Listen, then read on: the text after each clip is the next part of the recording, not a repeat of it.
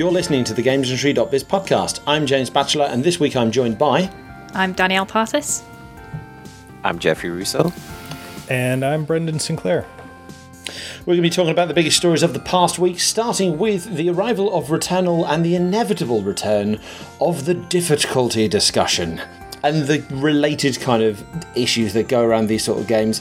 Returnal is obviously a AAA roguelike, or roguelite. I can never keep track of which one's which. I have to say I'm not into the rogue genre myself.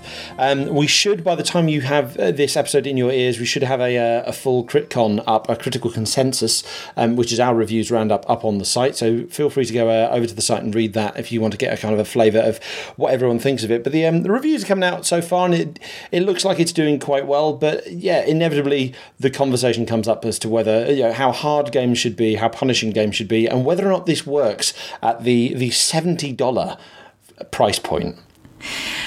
I'm not too into the roguelite genre either, with the exception of Hades. The thing that made Hades a good entry point was the God mode, which altered the difficulty a little bit to make it more accessible to people.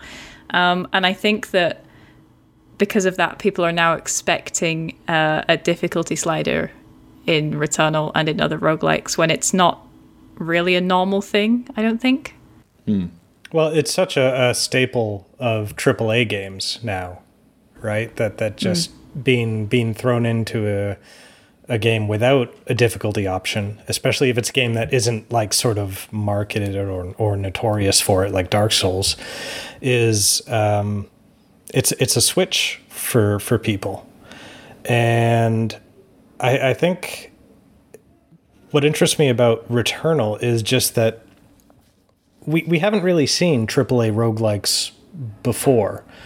At least I'm not really familiar with any. And the genre and the AAA format, like, in some ways I think they make a whole lot of sense together. In other ways they don't really make sense at all. And I think this is kind of a friction point that comes up from that. Because like AAA games, they're about being accessible and appealing to the largest audience possible. Because the budget's so big, you got to make it up with as many customers as possible.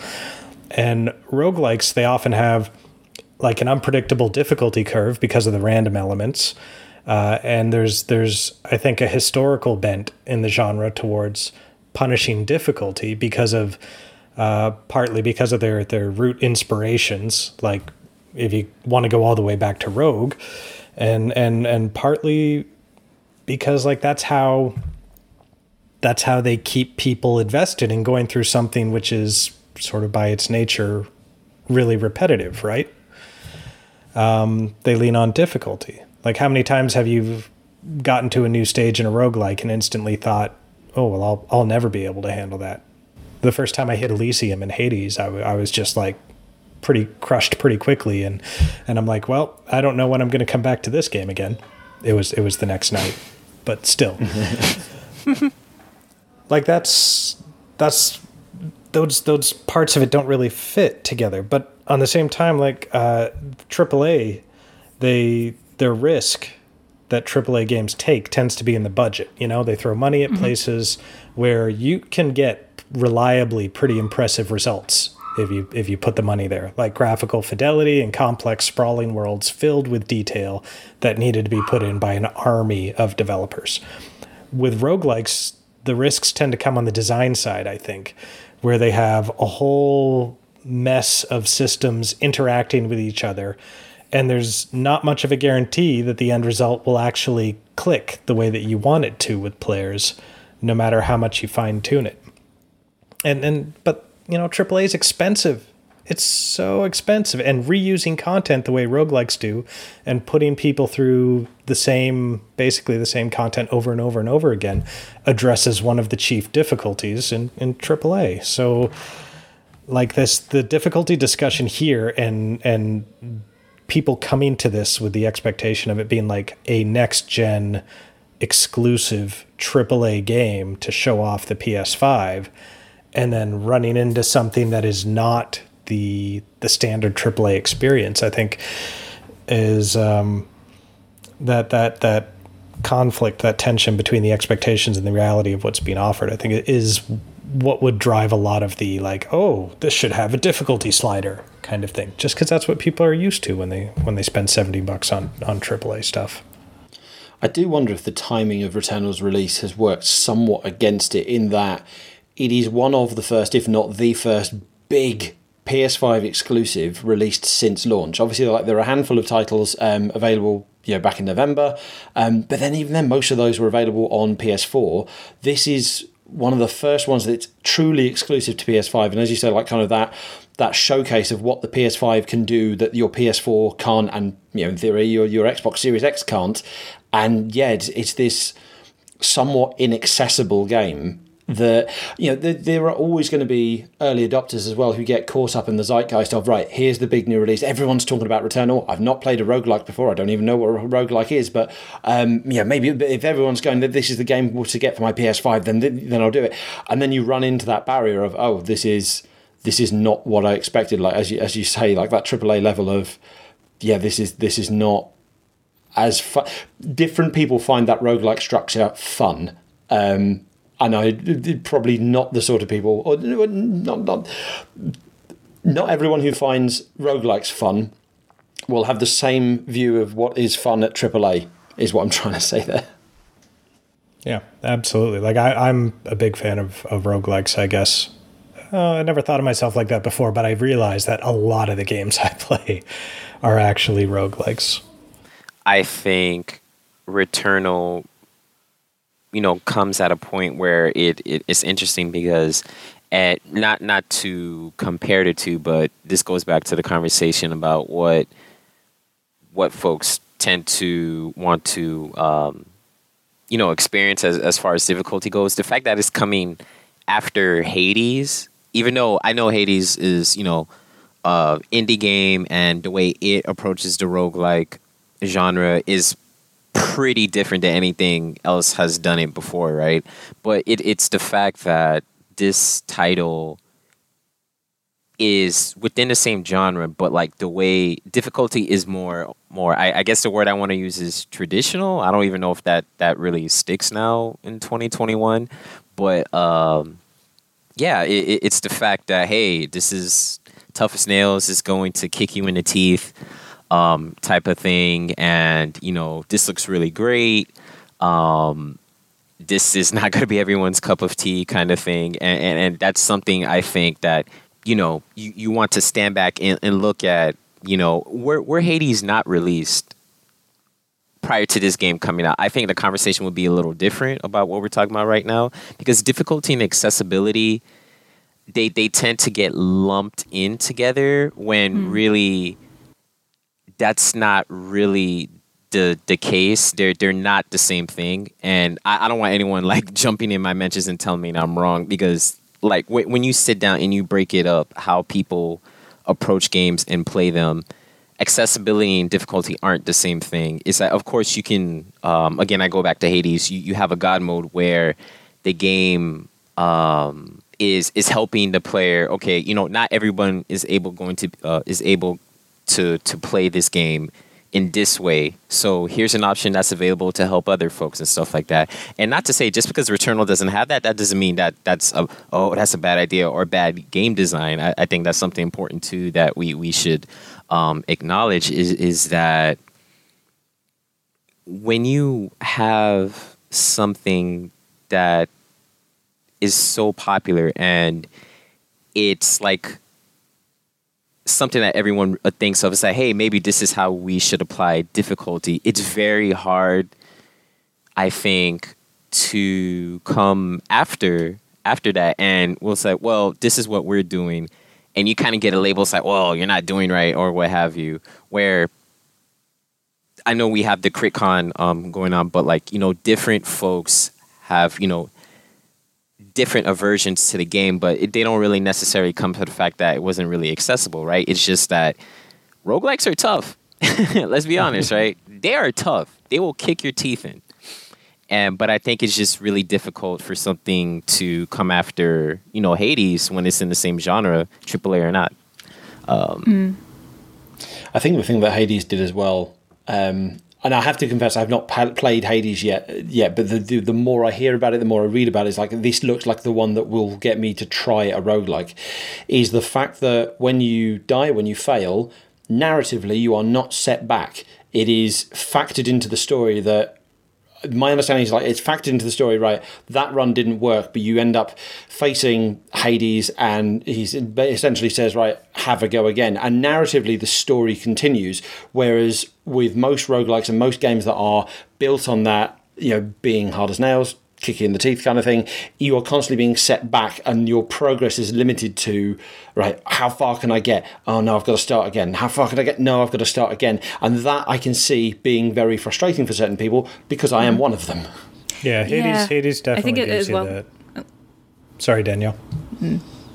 No, I was just gonna go on from Jeffrey's point about like difficulty, and I think one of my personal gripes, it's not something that everyone will have, but is that this is a big budget game with a lot of resource, and it's super polished and it looks really good. And to me, there isn't a disadvantage to having different difficulties that open up the game to different types of players, and it doesn't really take away from the intended experience of people that don't want to use those difficulty modes, that want to play it on the recommended setting or difficulty or whatever. And especially with the game having such a high price point as well, Returnal initially to me felt like a game that I would want to pick up and play. But knowing that it's kind of rigid in its ways and no accommodation has been put in, it just means that I won't pick it up and play it, although I want to, because I know that I won't get on with it.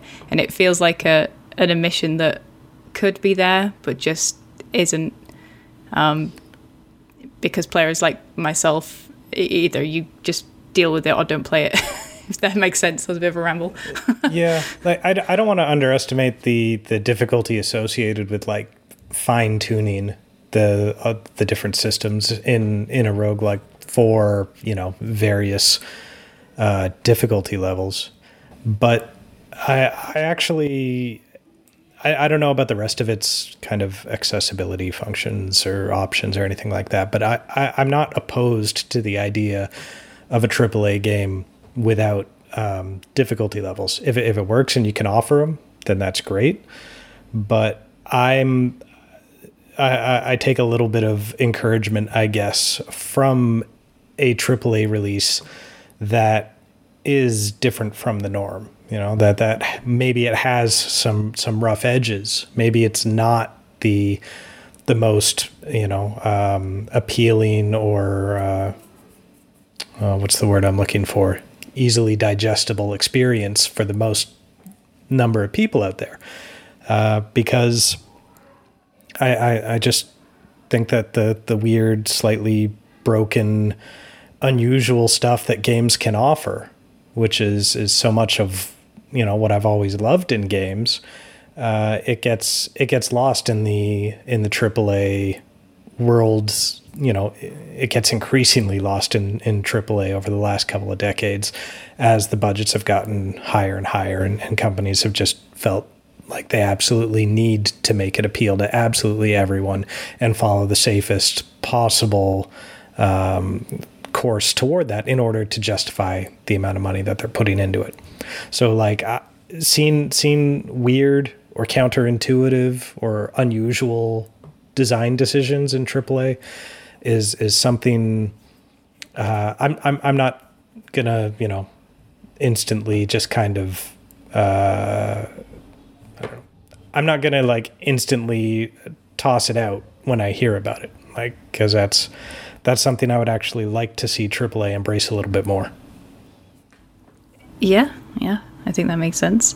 That there is a difference between accessibility and difficulty, which people do seem to forget, as Jeffrey said earlier. But I think there's a lot of crossover with them as well. So things like colorblind difficulties and adjusting UI to read text is an accessibility thing. But then things like reaction times and hand-eye coordination and things like that are also accessibility toggles that come into difficulty settings And that's where it kind of gets a little bit blurred, in that the game is kind of saying you have to have these response times or this coordination to play this game, and if you don't, then you're not going to get on with it. And I think that's kind of where the lines blur for me, but they're not the same thing, as you said.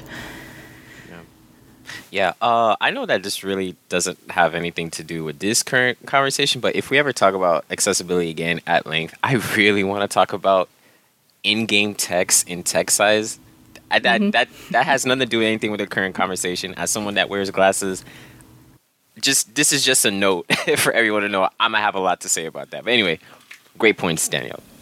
I will agree with everything that Jeffrey will hypothetically say at one point about in-game text sizes. Just having played Dead Rising when it first came out on a standard def TV, I recognize that this is a problem. One last point I kind of want to make, and apologies if this kind of echoes what we've already said, is that notion of what the intention of the game developer is, like the experience they want to design. If they want to design something like Returnal to be this $70, hard as nails, kick you in the teeth, really inaccessible to people in terms of difficulty, not necessarily in terms of accessibility. I think accessibility in terms of just general kind of different people's abilities to play and so forth. I think accessibility options should be a standard across the board. That's just, I think, no longer up for debate. But in terms of difficulty, in terms of how hard a game is for the majority of players, fine. If that's their intention, I'm okay with that. But I think there still needs to be an option to allow people to choose whether or not they want to play it in a different way. The example I will give, and it's not a roguelike, is I've just finished Control on Xbox, and that's what it's got, like different kind of options in the menu. Ones like aim assist, so as soon as you press the the left trigger, it snaps onto an enemy rather than you having to manually aim at someone. Or one hit kills, so you don't have to fire endless amounts of bullets at these bullet sponge enemies. And when you select any of those, it comes up, there's a message that comes up along the lines of, Control is designed to be challenging and frustrating. If you change these options, you are changing it's something like you're changing you're opting for an experience that's not what the developer intended. And I was okay with that, so I just clicked OK and continued. And I like that freedom. I'd like more games to give me that option of, you know what, I will play this the way the developer intended as long as I can manage it. But you know what, when it's getting too difficult, and when I personally am a very narrative-driven player, I just want to see the end of the story. I think I got to like the final chapter and I said, right, one hit kills. I'm just barreling through the end of this because I have killed so many of these same enemies earlier on. I do not need to do it over and over and over and over again. I just want to get through to the end of this. And that doesn't affect anyone but myself. So I don't see why having that as an option is. I understand the technical difficulties of implementing such an option for developers, but I don't understand why such an option offends all the people who would never actually use it. So take your artistic vision and shove it, huh? It's not quite what I said. What I mean is, it's funny. It must be the accent, because that's what I heard. What I mean is, take your arguments of Git good and stuff it. Yeah, those are not good arguments.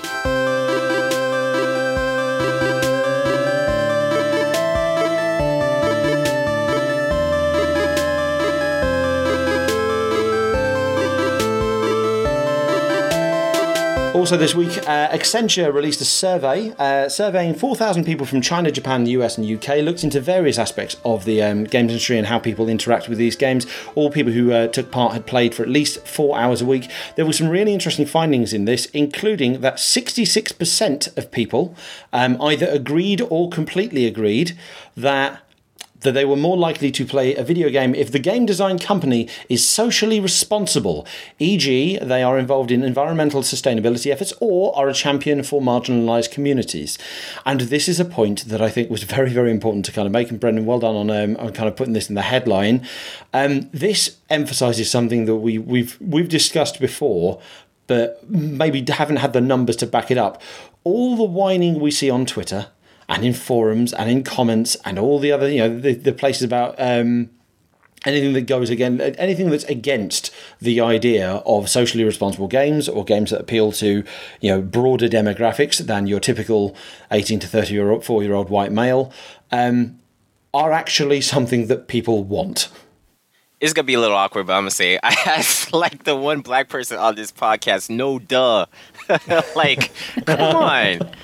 Like, I mean, and again, thank you, Brendan, for writing that article. Like, it mentions, what is it, like the naysayers make up 9%. Again, it just goes to show you this is something. Let's not beat around the bush. This is something that's been apparent in all forms of media since like forever. And it's great to, like you said, to see hard numbers that actually say, yes, this is the case. And I'm sure that, a lot of companies probably have like their own, surveys that tell them the same thing. And, speaking personally, not to go on a rant or anything like that, but most of the games that I find myself gravitating towards or playing are games that are socially, responsible or make you think about, just larger, more important things that are going on. For example, I was playing, Say No More, which is a game that's really about, you being empowered to set, your personal boundaries, be they personal or at work. That's really important. Also, I remember not too long ago I was playing If Found, which is a game about a trans woman who, telling her life experiences, which was, a really profound game. One of my favorite games I played last year.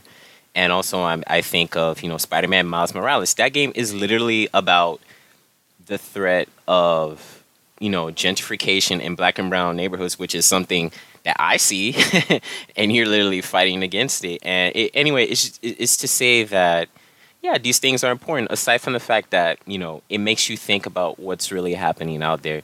It's also us as consumers or players or however you want to say, it also helps you think about, hey, this is also what's going on. And, while I say this too, I'm also thinking about the Life is Strange series, and they're popular for those same reasons, right? Because we have these marginalized characters who are, just going through these journeys, and, us as consumers are just seeing their stories, which are, may or may not really follow what folks in real life are dealing with. But, it's a great piece of entertainment that really makes you think. And I'm here for it. I want more. Yeah. So more. Like a lot of the media that I think the U.S. in particular has exported, historically it reflected a very U.S.-centric point of view, and with a lot of white male protagonists. The world is a lot more connected, a lot smaller. We have a lot more access to other markets, and the number of people in the world who are not straight white males vastly outnumbers those who are. And if you're a company and you want to sell to those people because their money is just as good, then you got to make something that they're going to want to they're going to want to read, that they're going to want to play, that they're going to want to watch or listen to. And it's something that we've seen, it's been really obvious for a number of years, I think, that all companies basically recognize that diversity and inclusion it's at least a winning PR strategy. I mean, Activision might make a habit of hiring former Trump administration people and arguable war criminals for appearing in Call of Duty and things like that. But you still go to their corporate website, and there is a big old page on diversity and inclusion, and they're floating the Pride Parade and all their super happy employees loving everything. Like, companies, they know that the market is bigger than than what it used to be, that they were missing an opportunity by focusing on just one audience like that. And in the last decade in particular, I think we've seen a lot of companies waking up to that and leaning into it. You know, we're getting things like Black Panther, Captain Marvel, Last of Us Part 2, Overwatch, where even when they're not like handling everything great, because I can come up with criticisms about, actually not Black Panther. I haven't really heard much about that one. I can come up with criticisms about just about every other, like, you know, massive corporate attempt to kind of reach out to these audiences, though.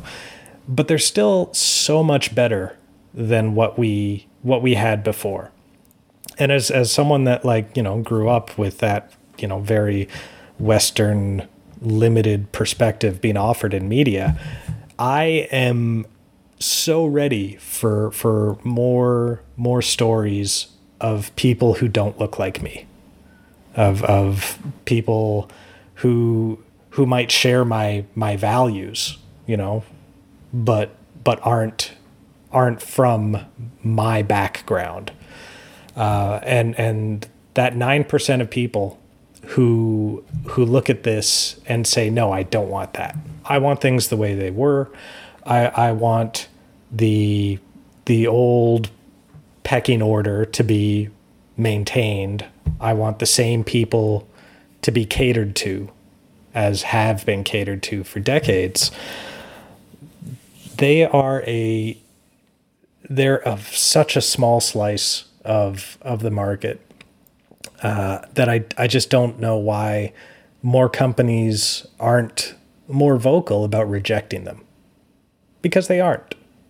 Like, I've been, one of my great frustrations with the games industry is how all these companies with their diversity and inclusion pages on their websites and their chief of D&I hires have been just so callow when it comes to actually rejecting these people and kicking them out of their communities, and so slow to stand up and say, like, no, we don't want your business. We don't want you around. And things like this survey saying, like, hey, 66% of people really like it when you do this, and 9% don't. But, you know, if you're making a AAA dude shooter, they'll probably buy it anyways.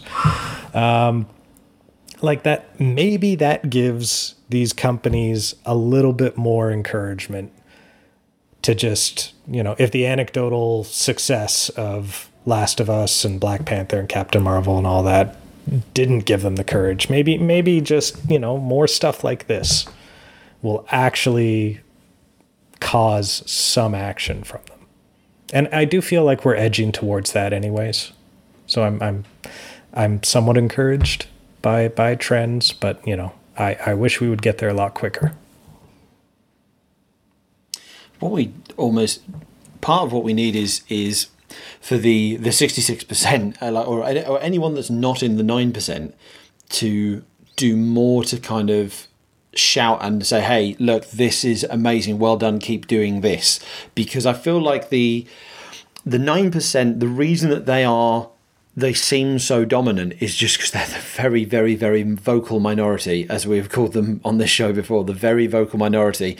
Like it's the trouble with the echo chamber that is social media. Like, it sounds like that's the main issue, is like, you know, all the stuff around Last of Us 2 when it came out last year, like, I don't even follow those sort of people, and yet those sort of tweets were appearing in my timeline. Like, it feels like a bigger deal because that portion is louder. And what I'd love to see is more people being positive in general on social media, but more people being positive about these sort of things and being positive about the ways that it's got right. Because you're right, it's not perfect. We have a long way to go as an industry. The industry has a lot of improving to do, but the things it does get right, and if we can emphasize the thing it does get right. Example I'll give is a few months ago I spoke to Kulpreet Verdi, who's the founder of the Assassin's Creed Sisterhood, the kind of fan movement, kind of championing the female protagonists in the series and kind of highlighting the things that are right, and equally kind of positively challenging Ubisoft on, right, okay, you've done this, can you do this better? She was saying to me, and I didn't manage to fit it into the interview, she was saying to me that one of the DLCs for Assassin's Creed Syndicate featured a Sikh assassin. And she was like, as someone from a Sikh background, I so very, very rarely, I don't think I've ever seen a Sikh character as a prominent role in a AAA product. Now, obviously, that could be better because it's still in a DLC, but it's still a start. And it's kind of, if we saw more people saying, yes, this is good, do more of this, and drown out that 9%, hopefully, maybe the companies might start taking notice. Mm-hmm. Yeah, I think when I was looking at this figure initially, and I saw the 66%, which didn't feel particularly high, but then I thought about that remaining 34% as well, and I think it's kind of not representative of people that just have horrible opinions that hate change, but also people that don't really follow industry politics or things about company culture or news or anything like that. They just know that they want to play a game when it comes out, and they'll play it when it comes out. They don't follow the kind of stuff surrounding a game or a title or a company. I mean that's the 24% or so that were neutral on the statement, right? Like it's I don't have anything necessarily against those people. I mean, I understand if you want some kind of escapism and you don't want to think about real world issues, and the entertainment that you're consuming is sort of making a point of real world issues, then that might not be what you're looking for. But it's more the active resistance to it that that bothers me, because so much of it is like, you hear people derisively talk about virtue signaling, and I've never really understood that phrase as a problem. Like, I understand someone thinking like, well, they don't really mean this, the good thing they're saying. They're just saying it in order to, help their career or something. But I don't get this person is saying a good thing. They're saying that this good thing is good and people should do more of it. Oh no, I can't stand that. It's like, who doesn't like virtue? You can disagree about what virtues are and what things are virtuous. But who is sitting there saying, like, virtue? Like, pass. We should all just be total shitlords. There's I guess we'll never know, but yeah, just going off of that, we'll never know the degree of how much active, how many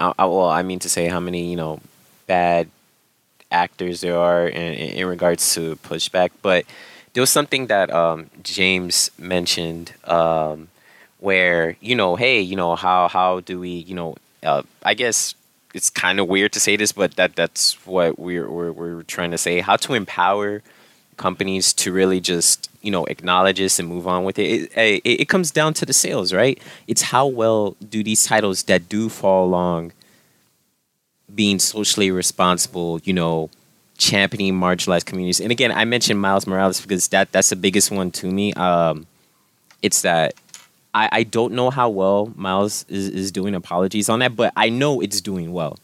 And again, that's a game about a young Afro Latin character who lives in a neighborhood that's very real, that's all across the U.S. and abroad as well, dealing with problems that I think a lot of us deal with.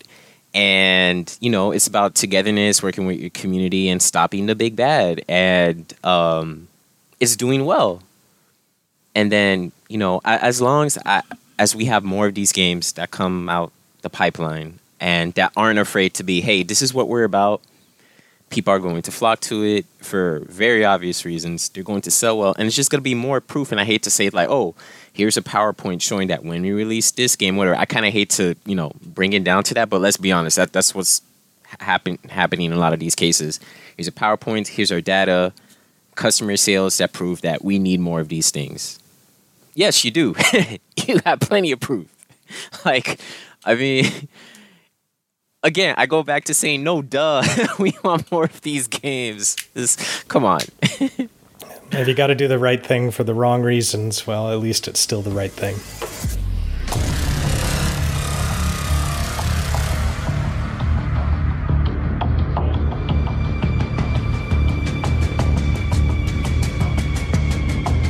Last story we're going to discuss this week is Toys for Bob, the Activision-owned studio, best known for Crash Bandicoot 4 recently, and Skylanders back in the day, Star Control way back in the day, but now it appears to be working on Call of Duty Warzone. It's definitely working on Season 3 of Call of Duty Warzone. The question is now whether or not it is a permanent support studio.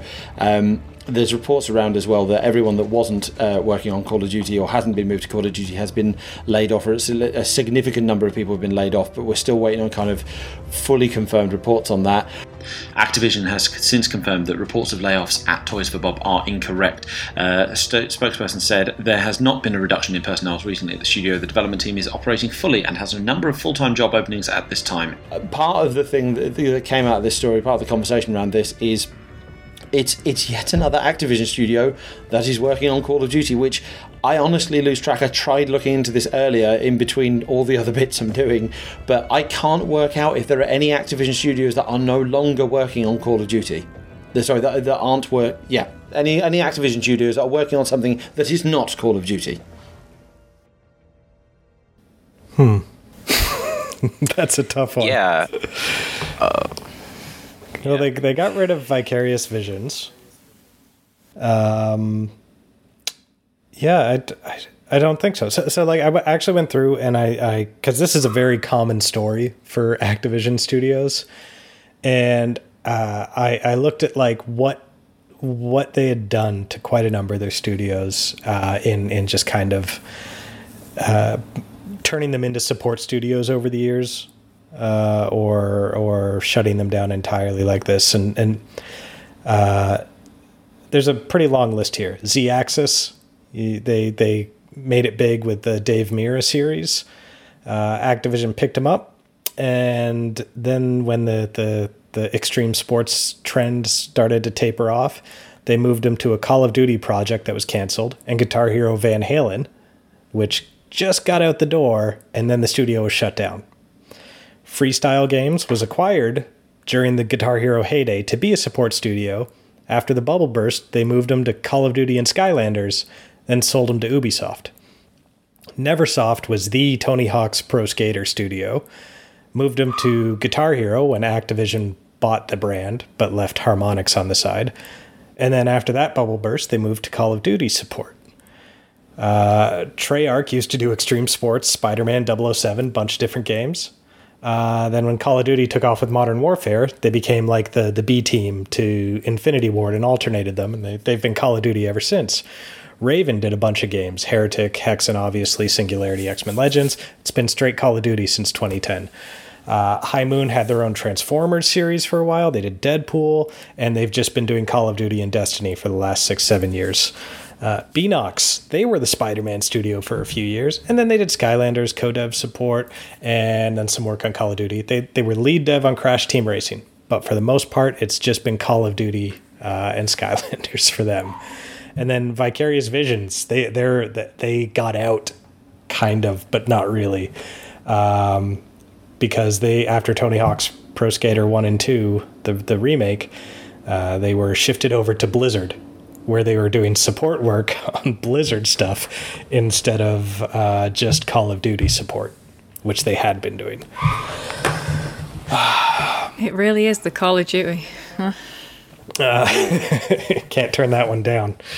And on the one hand, I look at this and it's really depressing to see a whole bunch of studios that once upon a time had their own personality and their own varied output, all just being funneled toward the same terminal point in Activision's corporate history. But on the other hand, like, this is Activision finding jobs for employees to do. Because, like, after the Guitar Hero bubble burst, they didn't need all these support studios churning out Guitar Hero games, right? So they're like, well, we have a studio. We have work over here that the studio could do. It's not the same work they were doing, but I mean, if it's this or nothing.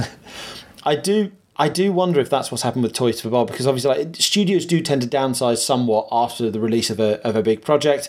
Crash Bandicoot 4 came out in October, I believe, certainly before November, and then it would have had, like, patches and kind of updates and stuff, and then once that's done, they wind down and work out whatever's happening there. So it could be that the core team at Toys for Bob are now back to basics and the early stage where you don't need everyone, and while you don't need everyone, those who are not needed, or some of those who are not needed, are being moved on to Call of Duty, and that does make sense. The question is whether or not they'll be moved back. That's the thing that's hanging in the air over this one. Back? There is no back. There is no back. There is no going back from Call of Duty. What is Activision working on now besides Call of Duty? I don't know. You quietly hope. You've basically got loads of fans out there, like Crash Bandicoot and Spyro. To a considerably lesser extent, Spyro were, or Spyro as some people call it, those franchises were dormant for years, perhaps decades, and then you've had this kind of revival in the last few years because of the nostalgia, because the Crash Bandicoot Insane trilogy did really well, Crash Team Racing did really well, the Spyro Reignited trilogy did okay as far as I'm aware, Crash Bandicoot 4 came out and I don't know how well it did, but the fact that it even exists, the fact that they're even making a kind of that kind of classic Crash Bandicoot, it kind of felt like Crash and Spyro, certainly Crash, were back, and that Activision finally has something other than Call of Duty that it works on. It also works on Crash Bandicoot, and it may well be on hold again. Well, yeah, I mean, these were nostalgia plays from the start, right? Yeah, and you do a Crash Bandicoot 4, and like by all accounts, it seems like they did a good job with it, but are people really going to be eager to do Crash Bandicoot 5? Isn't it like Mega Man 11 or 12 or whatever they're up to now? The first one, Mega Man 9, was it? Was that the first one they did coming back? Like, yes. Everyone was excited about that cared about the original Mega Man. I bought it for sure. I haven't cared about that series since. None of these had any appeal to me, even though, I still have some nostalgia for Mega Man. I think you can go back to it and like say, hey, here's a new thing in that old style that you like. I think you can do that once. I don't know if you can really keep doing that and make it an ongoing relevant thing again without like a complete from the ground up revamp instead of a nostalgia play. And I think that's what a lot of this recent activity around Activision is, like Tony Hawk's Pro Skater 1 and 2 did well. Everyone seemed to like it. They don't seem to have faith that Activision doesn't seem to have faith that a Tony Hawk Pro Skater 3 and 4 would do as well, even though those were still very good Tony Hawk games, because they took Vicarious Visions and instead of just putting them on to the next one, they're like, you guys can help out Blizzard with something or other. Like Activision, I think Activision is done with their nostalgia phase. I'm not sure that they can mine it too much more beyond what it is. I'm not sure what they would bring back. Guitar Hero, Vigilante 8. I love a bit of Vigilante 8. That was great. It's a shame because obviously loads of people are. There's a lot of excitement for the new Ratchet and Clank, which is obviously like an older property from that kind of. Not, I mean, Crash is slightly older, but like from that kind of era, that kind of early PlayStation era. Loads of people were kind of excited for Ratchet and Clank to come back and kind of reinvent itself. Although I will say, Ratchet and Clank is obviously, from what I've seen, looks a far, far superior game to Crash 4. But yeah, it's just a shame. Yeah, it doesn't feel like franchises like Crash and Spyro are doing enough to reinvent themselves, because you've kind of had those remasters of the original trilogies, which were really good games and had really good remasters. But then, I think especially on Spyro's end, the games that came after the original trilogy, after Insomniac gave up, weren't great games. So maybe there's just not a demand to see those games remade or remastered, and the commitment needs to come from creating a new game from the ground up to kind of bring back the franchise and not relying on those older games. But they're not doing it. I don't think there's much love for Spyro anyway. Like even with like the attempt to bring him back with Skylanders back in the day, it just became Skylanders. Like no one, you forget that Spyro was even part of that. Yeah. So there's another part of this is that Activision's retro stuff, Crash, Spyro, those aren't Activision franchises. Those were owned by Vivendi. So when Activision merged with them, they got them. But if you look at the actual Activision output from the era that seems to be fueling this, the current nostalgia wave, which is like late 90s, early 2000s, Activision's output back then was largely a lot of licensed stuff. And the original stuff wasn't really good enough to like bring back and get people excited about. So like I don't think that they can keep mining the nostalgia like this. And those are the safe plays that they've been doing, and the only ones that they've been willing to do outside of Call of Duty and Destiny for like the last 5 years. And that's I think they've kind of boxed themselves into a corner, as it were, in the. Yeah, they are very much doing safe plays because large companies inevitably try and play it safe because shareholders and executive salaries and bonuses and so forth wouldn't want to endanger those. Call of Duty is still a safe bet. Like inexplicably, that series is still going, is still best selling, is still ridiculously popular. And as you said, like they have no other IP or very little IP that they can draw on beyond that brief kind of nostalgia play. New IP is such a risk. Buying IP or buying studios is a costly business, and I believe Bobby Kotick said something earlier this week in the Games Beat Summit about they're not really ready to get into the M&A game because they don't need to, which I would debate. But it makes me kind of concerned because I'm kind of concerned. Oh no, I'm worried about the giant billion-dollar corporation. But they only have Call of Duty, and Call of Duty is still they're putting all their eggs in one basket. It is one of the baskets it's the basket that produces one of the most lucrative, most popular franchises of the year every year. Is it something like 13 years that Call of Duty has been the best-selling game in the US consecutively? It's something like we're coming up on a decade and a half of America buying nothing but Call of Duty. So it's not exactly a precarious position, but just on paper, if all of your business depends on this one franchise, and if all of your multiple studios that Brendan so effortlessly listed off earlier are all dedicated to this one franchise, as and when that franchise starts to decline, you are not in a position to transform yourself and adapt. Yeah, like that. All that to be said is you're right. Yeah, it's hard to really dispute that. The thing that I mentioned, before we started recording to Danielle and Brendan was that I just can't imagine that you were working on Crash 4 and you're thinking, you know what, I'm probably going to be working on, creating maybe some family-friendly games with anthropomorphic animals saving the day or what have you. Then you get an email and say, hey, you're shifting you over to Call of Duty. I'm just trying to think what I don't mean to make light of that. I just think, it's just like folks probably got whiplash getting that announcement, But yeah, it's hard to deny, how culturally relevant Call of Duty is. It's like one of those, it's going to go down in history as this piece of media that's just been relevant to so many people for all the reasons that James said and many other reasons as well. But yeah, I keep thinking back to, as James was saying, if that is your only thing, what does it say? And I'm thinking this more, as a creative myself, when you have only one thing and you're putting so much power and weight behind it, can you really say in a business that literally thrives on new and fresh ideas, or just remixing them to where they're like really excitable for their buying population, can you really say that you're at the top of your game? Obviously, you could tell me yes because of all the money that you're making. Points at but creatively, it's like, right. But creatively, are you?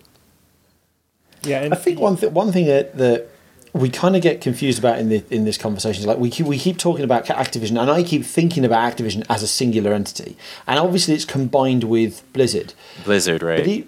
But even then, like I can't think of another AAA publisher that only has or relies heavily on one franchise. So, okay, Activision is combined with Blizzard, so you do have World of Warcraft and Diablo and Overwatch backing it up. There's some kind of support there.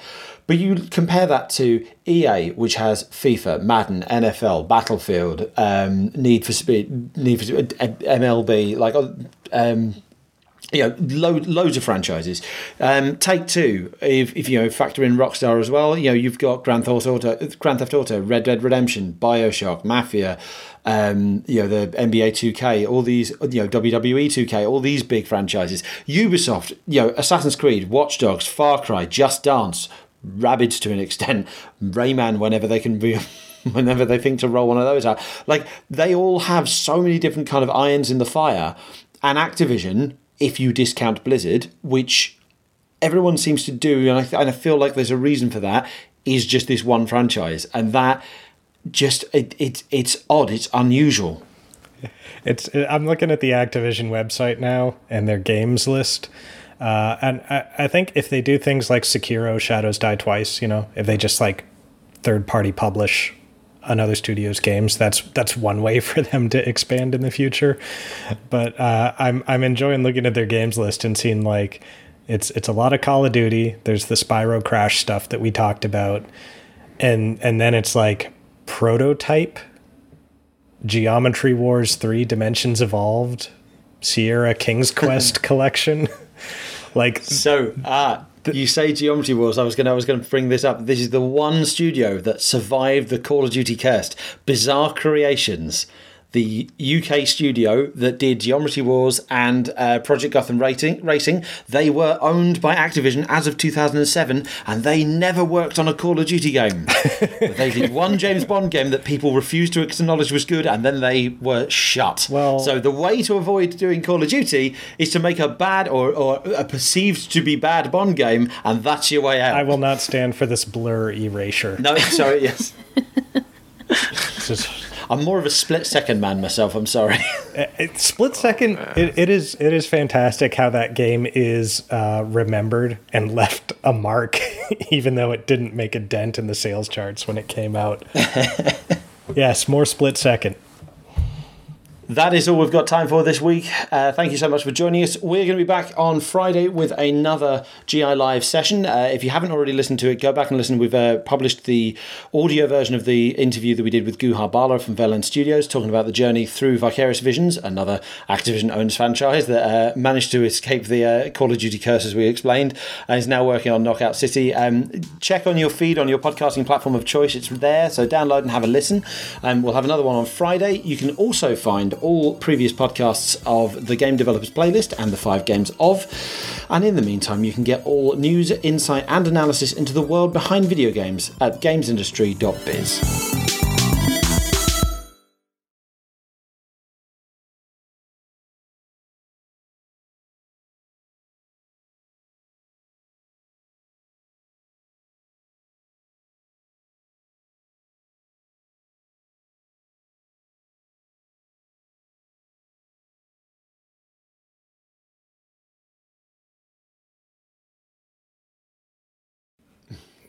Go on, James. Go on, finish your thought. No, finish the thought. I'm not sure I had any more thoughts.